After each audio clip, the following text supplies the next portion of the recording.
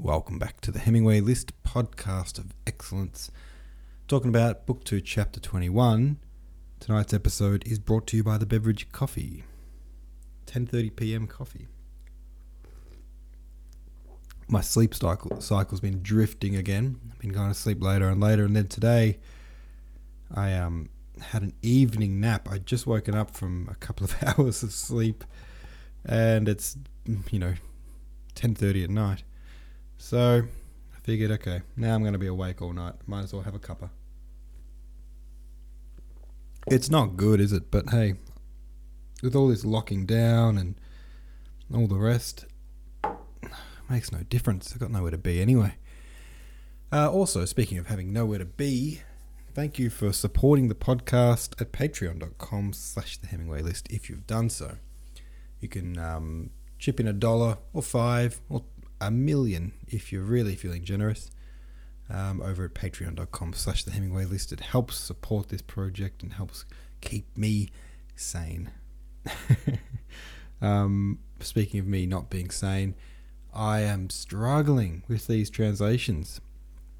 The last few chapters have been long chapters, so I got behind a little bit, and then I was like, right, you know what I'm going to do? I'm going to really knuckle down, and I'm going to do 2 chapters a day until I'm back up ahead, and I'm going to really stay ahead. But the last 3 chapters of the book have each been the length of about 3 or 4 chapters. So even though I'm doing 2 chapters worth, I'm not even getting halfway through the day's chapter, if that makes sense. And it's just really hard to keep moving with it. I'm moving as much as I can, but it's very demotivating is what I'm trying to say. Got a very nice message from Brian E. Denton, OG War and Peace legend. He's the guy with the Medium articles about every single chapter. And he sent me a message of encouragement today, and a little thing like that meant so much. It actually really lifted my spirits. So thanks for that, Brian. What I'll do shortly is get book 2 packaged up and ready to be purchased. So I'm serializing War and Peace in the exact same way that Tolstoy did when he originally released it. He released it in 17 parts. There's 15 books and 2 epilogues in War and Peace, and he released them as he finished them, as a way to fund, I guess, the project, so he could start selling bits of it while he completed the whole thing. And in much the same way, when the whole thing's finished, you'll be able to buy the whole thing in one volume, one big book, as we're kind of familiar with War and Peace. But in the meantime, buying it in the serialized versions, you'll be able to have a sort of a box set of these 17 smaller books in your shelf, and that's kind of bragging rights for you to be able to say, oh yeah, I helped fund this project while it was happening. I was a supporter of this project. And whatever that's worth to you, your bragging rights. It's worth a lot to me. It really helps me get through it. So look up the Andrew Lewis War and Peace version on Amazon if you haven't already, and grab yourself an ebook or a paperback book. Okay, let's talk about what we're here to talk about, shall we? Book 2, Chapter 21, or Book 2 in general. I kind of should have said that, hey, mega thread about just Book 2, excuse me. How severe do you think Rostov's injuries really are? What do you think his chances of getting home? How do you think the soldiers are feeling after this battle? Deflated, relieved, disappointed? Well, in some ways it was a victory. They allowed Kutuzov's, the main bulk of Kutuzov's detachment to get back to the backup. There were more troops, Russian troops, heading in, and they needed to rendezvous with them before the French could. And so this smaller detachment, Bagration's detachment, had to stay back and defend against that, buy them time, and they were successful in doing that. And they lost a hell of a lot of people, but they didn't lose everyone. And they kind of held their ground pretty well through a few kind of flukes, as we've just read over the last few chapters. Some things really went their way. like the little cannonade of 4 cannons was left unharmed, relatively unharmed, because the French just assumed that it was being defended by hundreds or thousands of troops, and it wasn't. And so it should not have been nearly as successful as it was in defending against the French. They should have just taken it out instantly, but they just kind of thought, well, no one would be crazy enough to be up there in an undefended little cannonade, so that must be where everyone is, hiding up there over the hill. So that's really cool the way that happened. So I think they kind of felt like they were on a bit of a suicide mission. They're just here to buy time for the rest of the army to escape, and that was kind of their thing. They didn't really expect many of them to come back at all, and yet they kind of got away. A lot of them got away. They defended, they bought the time necessary, and they got out with the majority, I think, of their troops. Alright, Ripster66 says, it seems like Rostov may have dislocated his shoulder. It's more than a sprain, very painful, but not as severe as many other injuries around him. It's certainly the most painful thing he's experienced in his life, and he's still in a sort of shock that this could happen to him, and that his charmed life offers him no protection from the harsh realities of war. There's an overall sense of weariness and disillusionment, I think, throughout the camp. Nothing went as anyone thought it would, but no one in particular is particularly eager to do this again. But that is exactly what they can expect. Dislocation? Maybe. Thyroid Dude says, I wondered about shoulder dislocation too, though his shoulder would probably appear distorted. Or perhaps a brachial plexus injury, where he might have minimal external evidence of trauma, but loss of neurological function, which may be temporary or permanent. This is 90 years before x-rays, and even a shoulder x-ray might be normal with a brachial plexus injury. I genuinely can't remember the diagnosis. But I think dislocation sound... I've never broken my arm or dislocated it or anything like that, so I can't really... I'm trying to go off the description of what they're saying and what it would feel like. But, see, I had the impression it was like his wrist, but the injury was making his whole arm numb. But maybe, because they're talking about like how his hand or something felt like a foreign object hanging off his arm. But maybe if your whole shoulder is dislocated, then the arm goes numb, and that's why the hand would feel like it's not even there. Does that make sense? Like it might become more and more numb as it goes further down the extremity. I don't know. Anyway, we'll find out, I'm sure. Gurgis Asamuli says, Captain Tushin is the main character of the last 2 chapters. I believe he's the Russian people at war personified by Tolstoy. Oh, very cool. However sympathetic he is to Bagration, who truly was a great military commander, it is this early that he starts preaching his convictions about the chaotic nature of war, which recognizes no leaders and no initiators, but rather serves some processes that are deeply ingrained in the nations. Thus Bagration receives his share of admiration, but Tushin even more so, because the contrast between his usual routines and his conduct in the battle is stark. A captain, he's closer to soldiers, walks barefoot, talks in high-pitched voice with seemingly no authority, and even consults with his sergeant. He's furious in battle and shy with superiors, just like the whole nation. Oh, that's beautiful. Gurgis, assumedly. That's just put a whole different perspective on Tushin. I've got a lot of respect for Tushin, and I love the way he proves himself as a man by going out and, doing what needs to be done. It doesn't matter if he's got short little hunched shoulders, or he's funny and doesn't wear his socks or whatever it is, and he's got a high-pitched, squeaky voice.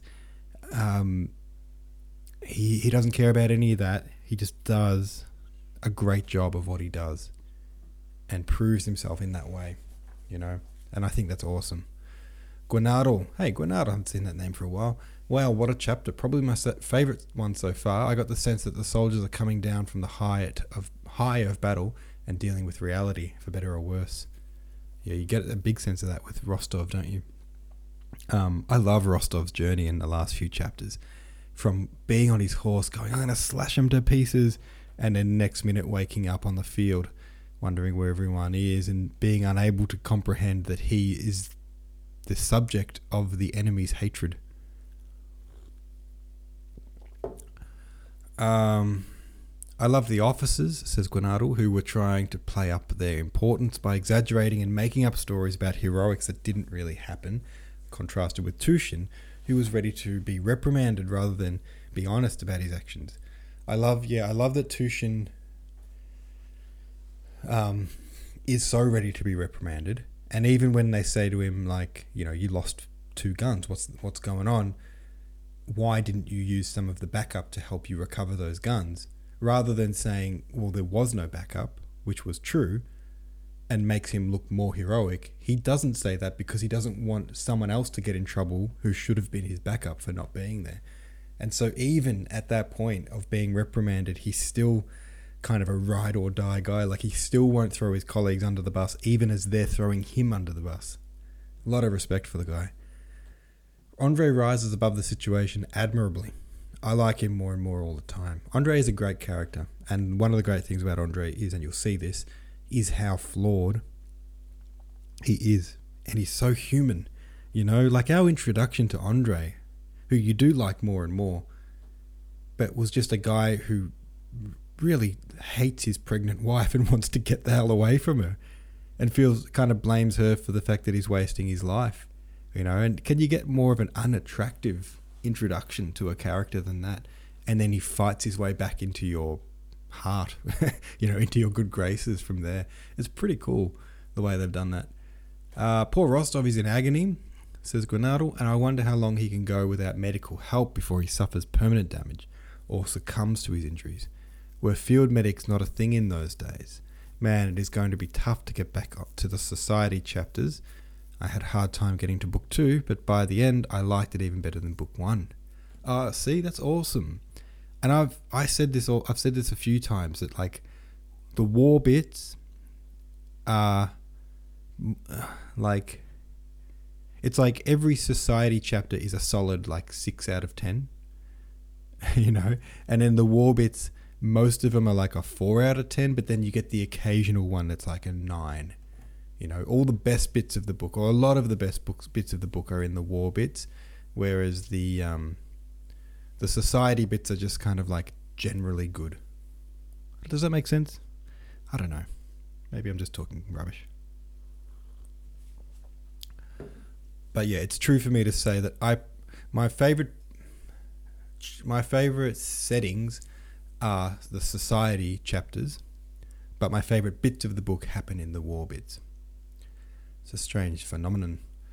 Now, starting book 3, by the way, Gwenardle, we're going back to society, so get ready, you know, like it feels a little bit the same. I'm going to be honest, like I've been in, you know, book 3 now for a few days, struggling through the first few chapters with my project, available now at Amazon.com, and it is a bit that. It's a bit like, I just got settled into the war setting, and now here I am, trying to get settled back into the society.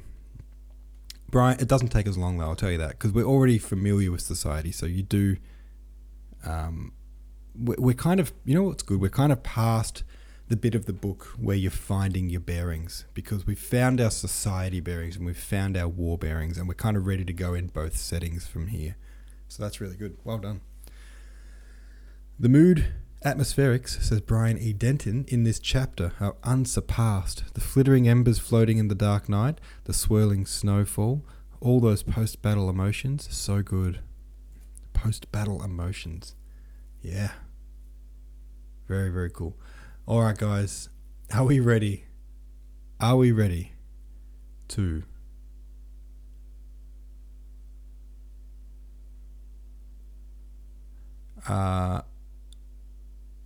oh, hang on. Brett Peterson. I'm going to read this comment. Brett Peterson says, yesterday there was a discussion about the unicorn cannon, and it seems to me after reading today's chapter that the footnote is probably correct, and it was an older but still fully functional gun. Yep. Cool. Yeah, I think that's it too. I think that's it. Oh, wait, this is another interesting one. Wikipedia says the Battle of Schongraburn was a French tactical victory, but a Russian strategic victory. By holding off the French late into the night and executing a well-organized withdrawal of troops, Bagration allowed Kutuzov enough time to unite with Buxhovden in Brunau. The Russians were outnumbered 6-1, but they held their own. Wiki gives a count of 1,200 out of the 7,300 killed.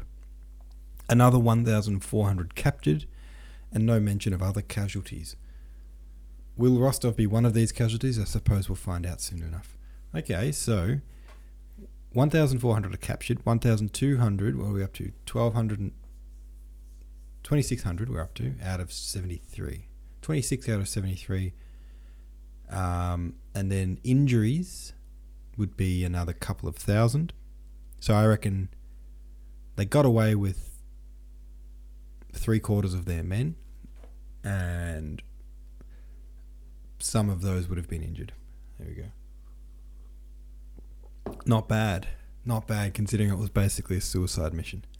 Thanks for that, four lost souls in a bowl.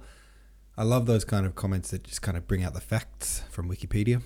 Very cool. Okay, now we're ready to read the next chapter. Question is, I don't have it open. Damn it, I hate when I do that. Oh, I know why I don't have it open, because we're starting a new book. That's why I don't have it open. Oh, that's nice and easy. I just have to open it and go to chapter 1. All right, book 3. Here we go. Book 3, chapter 1. 1805. You guys ready? Let's do it. Chapter 1, 1805. Prince Vasily wasn't the kind of guy to think through his plans. Less so was he the kind of guy who'd think of doing harm to someone for his own benefit. Really, Vasily was a man of the world who just got on with things in his own way, and to whom getting on with things was a habit. He was always falling into some scheme or plan, though he never attributed them to himself. They simply appeared because of the people he met, or the circumstances he found himself in. Oh, I'm editing while I read, by the way. And we're not talking one or two of these schemes. At any given time, there were dozens of them going on in his head, some in their early inception, some nearly complete, and some fizzling out. He didn't set out with ideas like, this guy is suddenly influential, I need to gain his confidence and become mates so I can extract some value from him. Or, Pierre is rich now, I should tempt him to marry my daughter so I can borrow the 40 large I need. But when he happened upon a man in power, he would instinctively know that he could be useful, and without thought, Prince Vasily would immediately gain his confidence, blow smoke up his arse, become mates, and finally bring up what he needed. He was keeping Pierre at hand in Moscow and had secured him a position as gentleman of the bedchamber, which at that time was as big a deal as being Councillor of State, and he insisted that Pierre should accompany him to Petersburg and stay at his house. As if absent-mindedly, but at the same time with absolute conviction that it must be done, Prince Vasily did everything he could to get Pierre married to his daughter, Helena.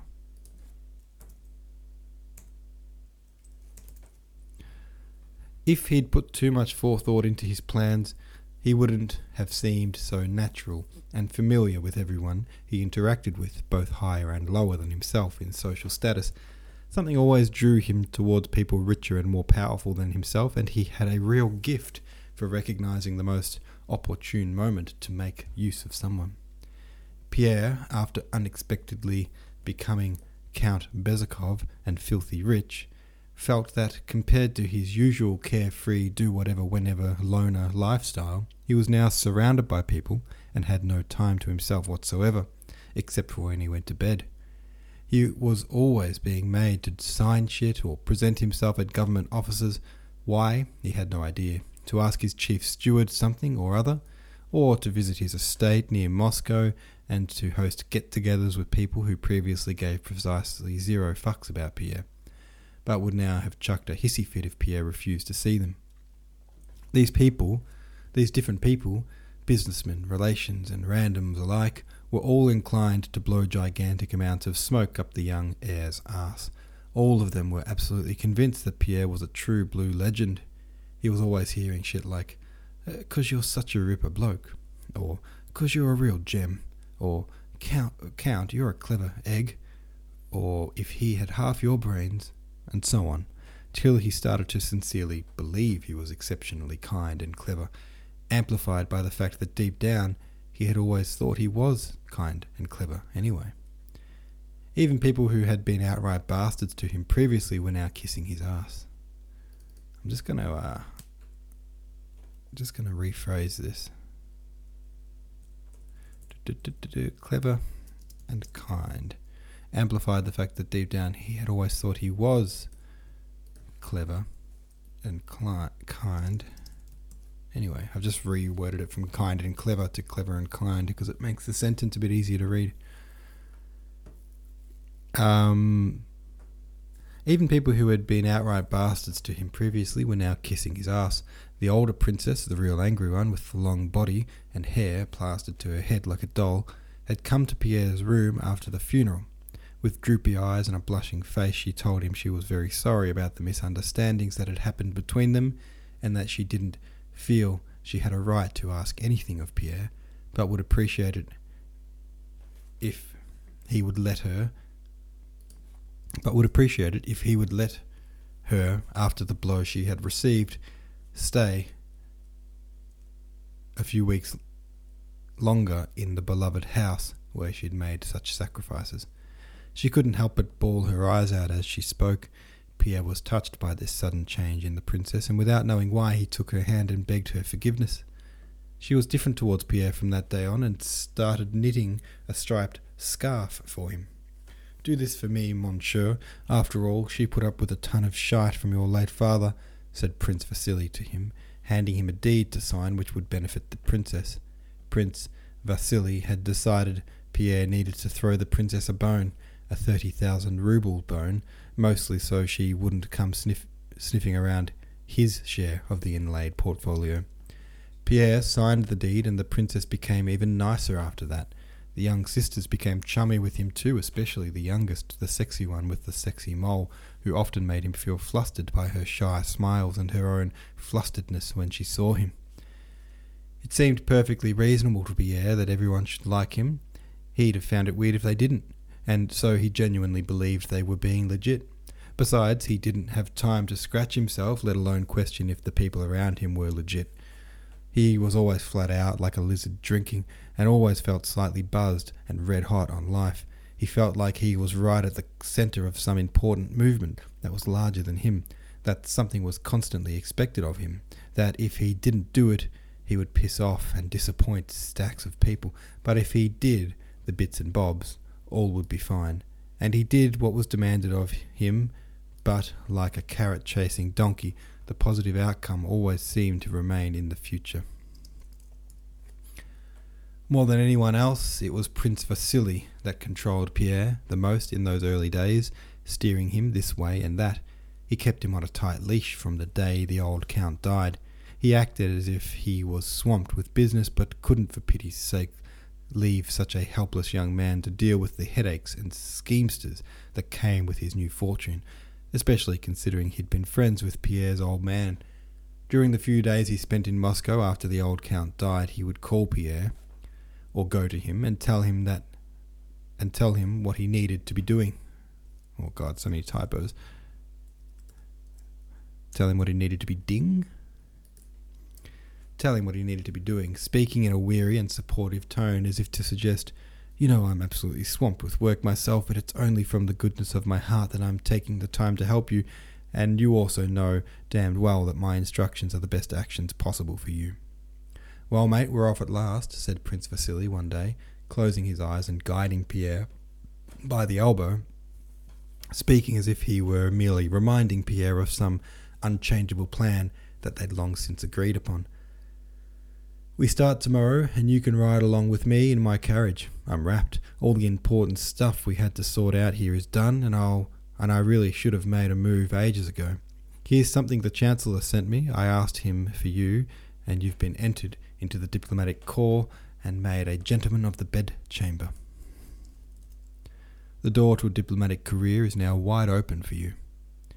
Even though Vasily really hammed up his weary and supportive tone when he spoke, Pierre, who had been thinking about his career for ages, wanted to make a suggestion.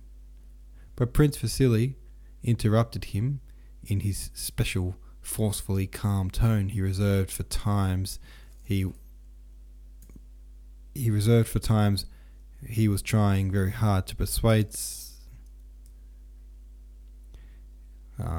But Prince Vasily interrupted him in his special, forcefully calm tone he reserved for times when he was trying very hard to persuade someone and really didn't want to be interrupted.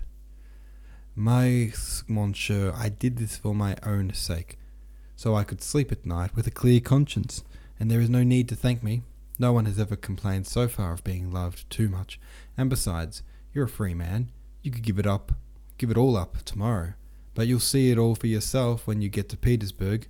It's about time we get you away from the bad memories here. Prince Vasily sighed. Yes, my boy. And my valet can go in your carriage. Oh, I nearly forgot, he added. You know, monsieur, your father and I had some accounts to settle, so I've received what was due from the Ryazan estate, and I'll keep that. You won't be needing it. We'll go into the details later. By what was due from the Ryazan estate, Prince Vasily meant several thousand rubles of land tax paid by Pierre's peasants, which the prince pocketed. In Petersburg, Pierre found the same phenomenon of overwhelming niceness from everyone as he had in Moscow. He couldn't refuse the job, or the job title might be more apt because he didn't actually do anything, that Prince Vasily had gotten him. Acquaintances, invites, and social dues were so frequent, even more so than in Moscow, that he felt flat out busy just trying to keep his head above water, and there was a sense that some kind of good was always just around the corner but never arrived. Most of his former lad mates, other young bachelors, were gone from Petersburg now. The guards had gone to the front. Dolokhov had been demoted to the ranks. Anatoly was in the army somewhere in the provinces. Prince Andrei was overseas. So Pierre didn't have the chance to spend his nights in the old way, or to open his mind with a close conversation with a respected older friend. All his time was taken up by dinners, balls, and hanging out at Prince Vasily's place with the chunky princess, his wife, and his smoking hot daughter, Helena. Like everyone else, Anna Pavlovna Scherer demonstrated the change to super niceness that he'd seen all throughout society. Before he was filthy rich, he felt he was always saying the wrong thing around Anna Pavlovna, or being a doofus, or like he shouldn't even be there, or like things that seemed clever in his head became spazzy when they came out his mouth, while on the contrary Ippolit's stupidest comments were spot on and brilliant. Now everything Pierre said was charming. Even if Anna Pavlovna didn't say so, he could see that she wanted to, and only stopped herself out of modesty. At the start of the winter of 1805 to 1806, Pierre received one of Anna Pavlovna's usual pink envelopes with an invitation, with a note added. The gorgeous Helena will be there, always delightful to see her. When he read that sentence, Pierre felt it click for the first time that everyone else had linked Helena and himself together, and it surprised him, as if he'd suddenly had to appease their expectations but couldn't, and entertained him too as an interesting notion. Anna Pavlovna's at home was like her previous soiree, only the novelty morsel of garnished beef that she showed off to her guests wasn't Mortemart, but a diplomatist fresh from Berlin with the latest word on Emperor Alexander's visit to Potsdam, and of how the two impressive friends had joined in an unbreakable alliance to uphold justice in the face of the enemy of all mankind. Anna Pavlovna welcomed Pierre with a smidge of melancholy, evidently because of the young man's recent loss of his father. Everyone seemed to think it was their jobs to constantly assure Pierre he was greatly pained by the death of the father he'd hardly known. And her melancholy was just like the dignified melancholy that she showed at the mention of her most dignified majesty, the Empress Maya Fedorovna. Pierre felt flattered by this. Anna Pavlovna sorted her guests into groups in her drawing room with her usual skill. The large group, which Prince Vasily and the generals were part of, had the benefit of the diplomat. Another group was hanging out at the tea table. Pierre wanted to join the first group, but Anna Pavlovna had other ideas. She was like an excited commander on a battlefield, whose head was rapidly filling with bright ideas, but who didn't have time to execute them all. And seeing Pierre, she put her hand to his sleeve and said, "Wait a sec, I've got something in mind for you tonight." She looked in the direction of Helena and smiled. "Helena, Dal, do me a favour and go keep my poor old aunt company. She loves you. Go chat with her for 10 minutes, and just so it's not too dull, here's Count Bezikov. He won't mind keeping you company." The beautiful Helena went to the aunt, but Anna Pavlovna kept Pierre back with a look as if she had to give him some important instructions before he went. "Isn't she gorgeous?" she said to Pierre, pointing at the absolute babe as she glided away. "And look how she glides. For such a young girl, such tact, such grace. It comes from her heart. She's a natural. It'll be a lucky bastard who nabs her. With her, even the biggest dope of a man will be lifted up to the top of class. Don't you reckon? I'm just curious what you reckon." And Anna Pavlovna let Pierre go. In reply, Pierre agreed with her that Helena acted perfectly.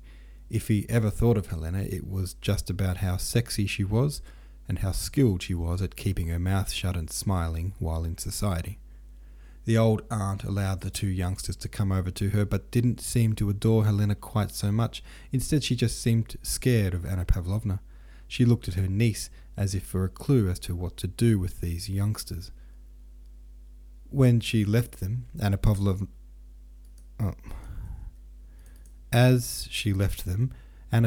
touched Pierre's sleeve and said, "I bet you won't be saying my place is boring after tonight," and she glanced at Helena. Helena smiled, her look implying that to her it wasn't possible that anyone could see her without falling in love. The aunt coughed, swallowed, and said in French that she was really happy to see Helena. Then she turned and said the same thing to Pierre, with the same look. In the middle of their dull and slow conversation, she turned to Pierre the massive, bright smile that she flashed to everyone. What? Helena turned, I'm going to just rephrase this.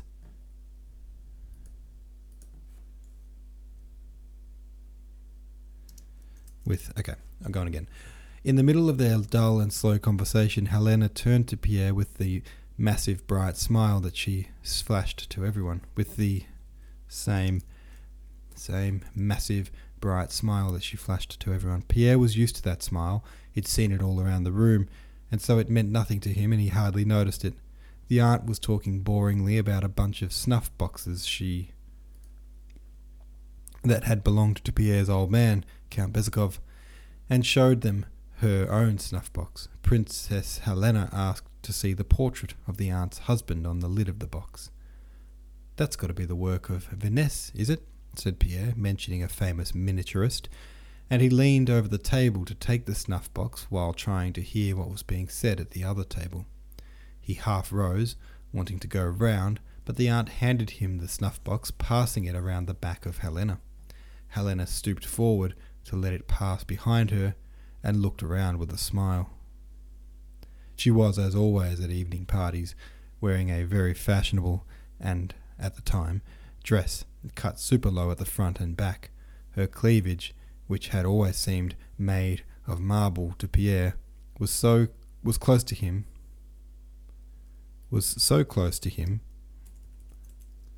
that his short-sighted eyes couldn't help but note how attractive her neck and shoulders were, so close to him that he could have bent his head forward and pressed his lips against them.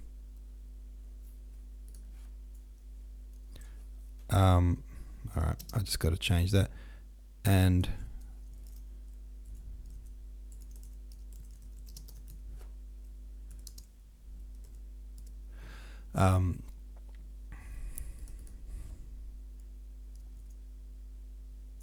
Okay, go on again. Her cleavage, which had always seemed made of marble to Pierre, was so close to him that his short-sighted eyes couldn't help but note how attractive her neck and shoulders were, so close to him that he could have bent his head forward and motorboated her. He was aware of the warmth of her body, the smell of her perfume, and the creaking of her corset as she moved. He didn't see her marble beauty as a whole package with her clothing, but rather he saw a bunch of clothes getting in the way of her beauty, and once he'd seen her this way, he couldn't unsee it. Wait, did you notice until now...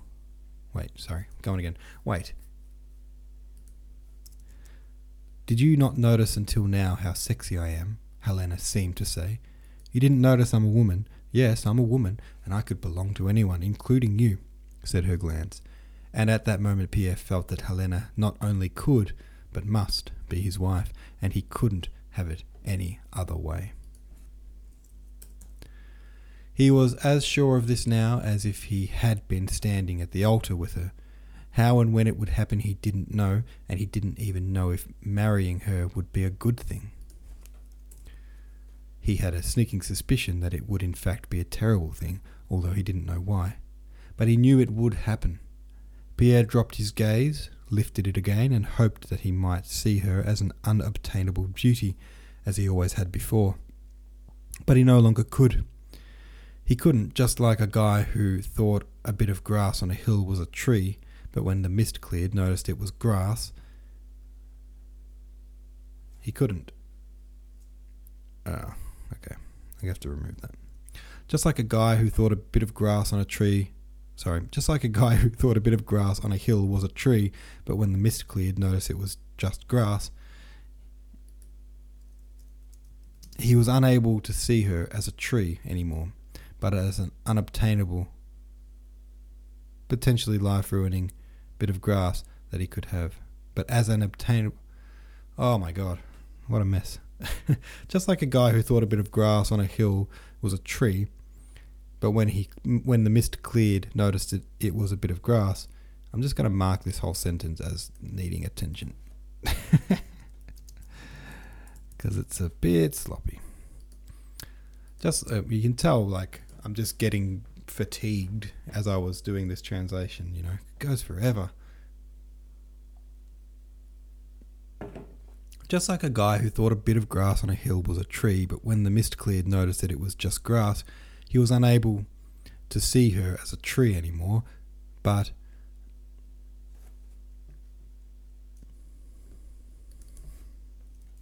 only as a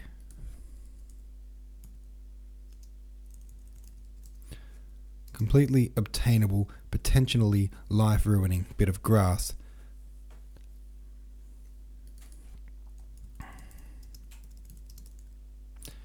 He wasn't able to see her as a tree anymore. Instead, he now saw her as a completely obtainable, potentially life-ruining bit of grass that he could have. That could be his. He wasn't able to see her as a tree anymore. Instead, he now saw her as a completely obtainable, potentially life-ruining bit of grass that could be his. Alright, I'm happy with that. Let's continue. She was bloody close to him. She already had power over him, and the barrier that existed between them was no longer any barrier except for the barrier of his own will. Well, I'll leave you in your little corner, came Anna Pavlovna's voice. I see you are fine here. Pierre looked around blushing, desperately trying to figure out if he'd done something reprehensible. It seemed to him like everyone knew the spell he'd just been under, as he knew it himself. I'm going to change that. It seemed to him like everyone knew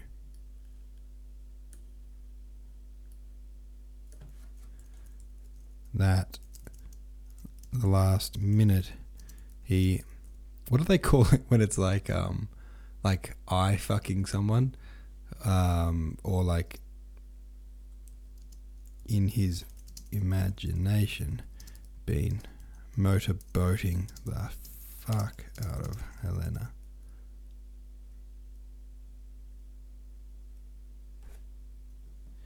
All right, here we go. It seemed to him like everyone knew that for the last few minutes he had, in his imagination, been motorboating the fuck out of Helena. A little later, when he went up to the larger circle, Anna Pavlovna said to him, "I hear you're redoing your place in Petersburg." She was right. The architect had insisted it was necessary, and Pierre, as usual, without knowing why, was having his enormous Petersburg place done up. "That's a good thing, but still, you should stay with Prince Vasily. It's good to have a friend like him," she said, smiling at Prince Vasily. "I know a thing or two about that, don't I? And you're still a spring chicken. You need advice. Don't be angry with me. It's my right to do this as an old woman." She paused in the way women always do after they mention their age, waiting for something. "If you get married, it'll be a different story," she continued, bringing them together in one glance. Pierre did not look at Helena, and she didn't look at him. But she was just as close to him as ever. She muttered something. He muttered something and went red. When he got home, he couldn't sleep. He was thinking about what had happened. But what had happened? Nothing. He'd just come to realize that the woman he'd known as a child, of whose beauty, when it was mentioned, he would shrug and say, "Yeah, she is a bit of a looker," might soon belong to him. "But she's dumb as dog shit. I've said it myself, she's dumb," he thought. "There's something nasty, something wrong with the excitement she makes me feel. I've even been told that her brother Anatoly has the hots for her, and she for him. That there was a bit of a scandal between them, and that's why he was sent away. Ippolit is her brother, Prince Vasily is her dad. It's not good," he reflected. But while he was thinking this, mid-thought, he caught himself smiling and was aware that another thought was springing up in his mind, and while he thought about how worthless and shit she was, worthless and dumb she was, he was also dreaming about making her his wife, and how she would love him, and he supposed that all the bad things he'd heard about her might be wrong. And again he saw her not as Vasily's daughter, but imagined her whole body only veiled by a thin grey dress. Wait, no. Why did I never think of her like this before? And again he told himself that it was impossible, that it would be weird as hell and dishonourable if he married her. He remembered her words and looks, and the words and looks of people who'd seen them together. He remembered He remembered Anna Pavlovna's words and looks when she spoke to him about his house, remembered 1,000 little hints from Prince Vasily and others, and was suddenly petrified that he'd somehow committed to do this very wrong thing that he didn't want to do. But even while he thought this, convincing himself it was true, in another part of his mind the image of her in all her womanly beauty arose. I'm going to change the end. That's the end, by the way. Another part of his mind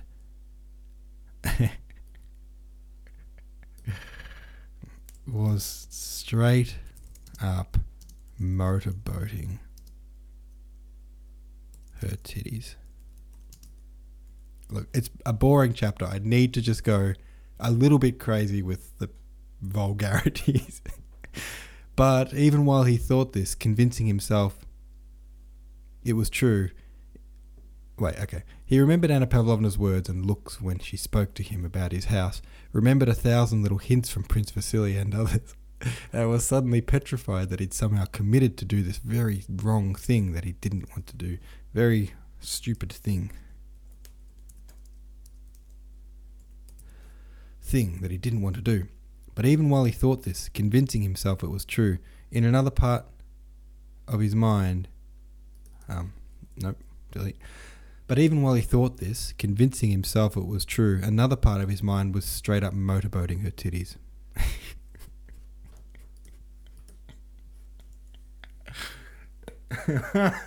I'm happy with that. I've made myself chuckle, and that's the whole point of this project, right? Life's too serious, and daily have a chuckle at something. You know, that's my goal in life. Daily have a chuckle at something. And if it's got to be something immature and vulgar, so be it. You know, sue me. All right, guys. I hope you liked that. I actually want, even though it's a long and pretty dry chapter, it is good to be back with Pierre. I think Pierre's, he's one of my favourite characters of the book. I was going to say I think he's my favourite character of the book. He's definitely in the top 3, put it that way. I love spending time with Pierre, so it's good to be back with Pierre. It is a bit of a dry chapter, but I would like to read it again to get the full effect of the fact that in my version, Pierre keeps, every time he's trying to convince himself not to marry her, he keeps imagining motorboating her titties. Which, I have strayed a little bit away from the authenticity with that, but at the same time, I don't think I've strayed that far. I'm pretty sure that's what he was getting at, because in the original one, it literally, in the Maud one, it says something like this. There's the bit where they're sitting next to each other, and the old lady hands a snuff box to Pierre behind Helena, and he has to sort of reach behind her, and she leans forward so that he can do that, and she looks at him while she's leaning forward for him to reach around behind her. And so if he's looking down at her while reaching behind her, he's getting a face full of boobs, right? And that's what it's saying. And it literally says they were so close that he could push his lips to them. Now, it does say her bust. It doesn't say her titties.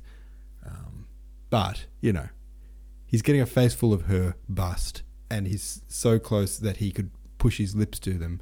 And then he keeps feeling this kind of sense of like, oh, whoa, did anyone just notice what I was just thinking? He starts to feel like guilty, like everyone in the room can see what he's thinking. So he's thinking impure thoughts.